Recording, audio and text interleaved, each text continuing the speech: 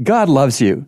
Pastor Rob Elliott of Calvary Bible Church on Collins Avenue here. Let's talk about church order.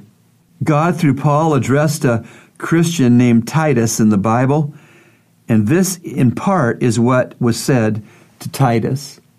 For this reason I left you in Crete, that you might set in order what remains, and appoint elders in every city as I directed you.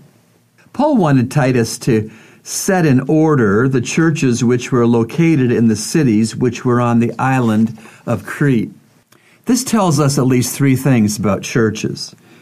Number one, they need to be orderly. Number two, they won't get orderly by themselves. And three, godly leadership is needed to set churches in order. Churches need to be orderly because our God is orderly. God is not out of order. God is displeased with confusion and chaos. God has ordained it that qualified and recognized spiritual leaders organize churches. How orderly is your church? Do you most contribute to order or to confusion in your church? Do you or don't you follow the lead and the plan of the spiritual leadership of your church? Order in churches matters to God. God wants His churches to be ordered by the directions which He gives in the New Testament.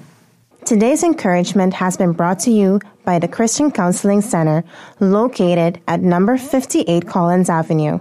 To reach the center, call us at 323-7000.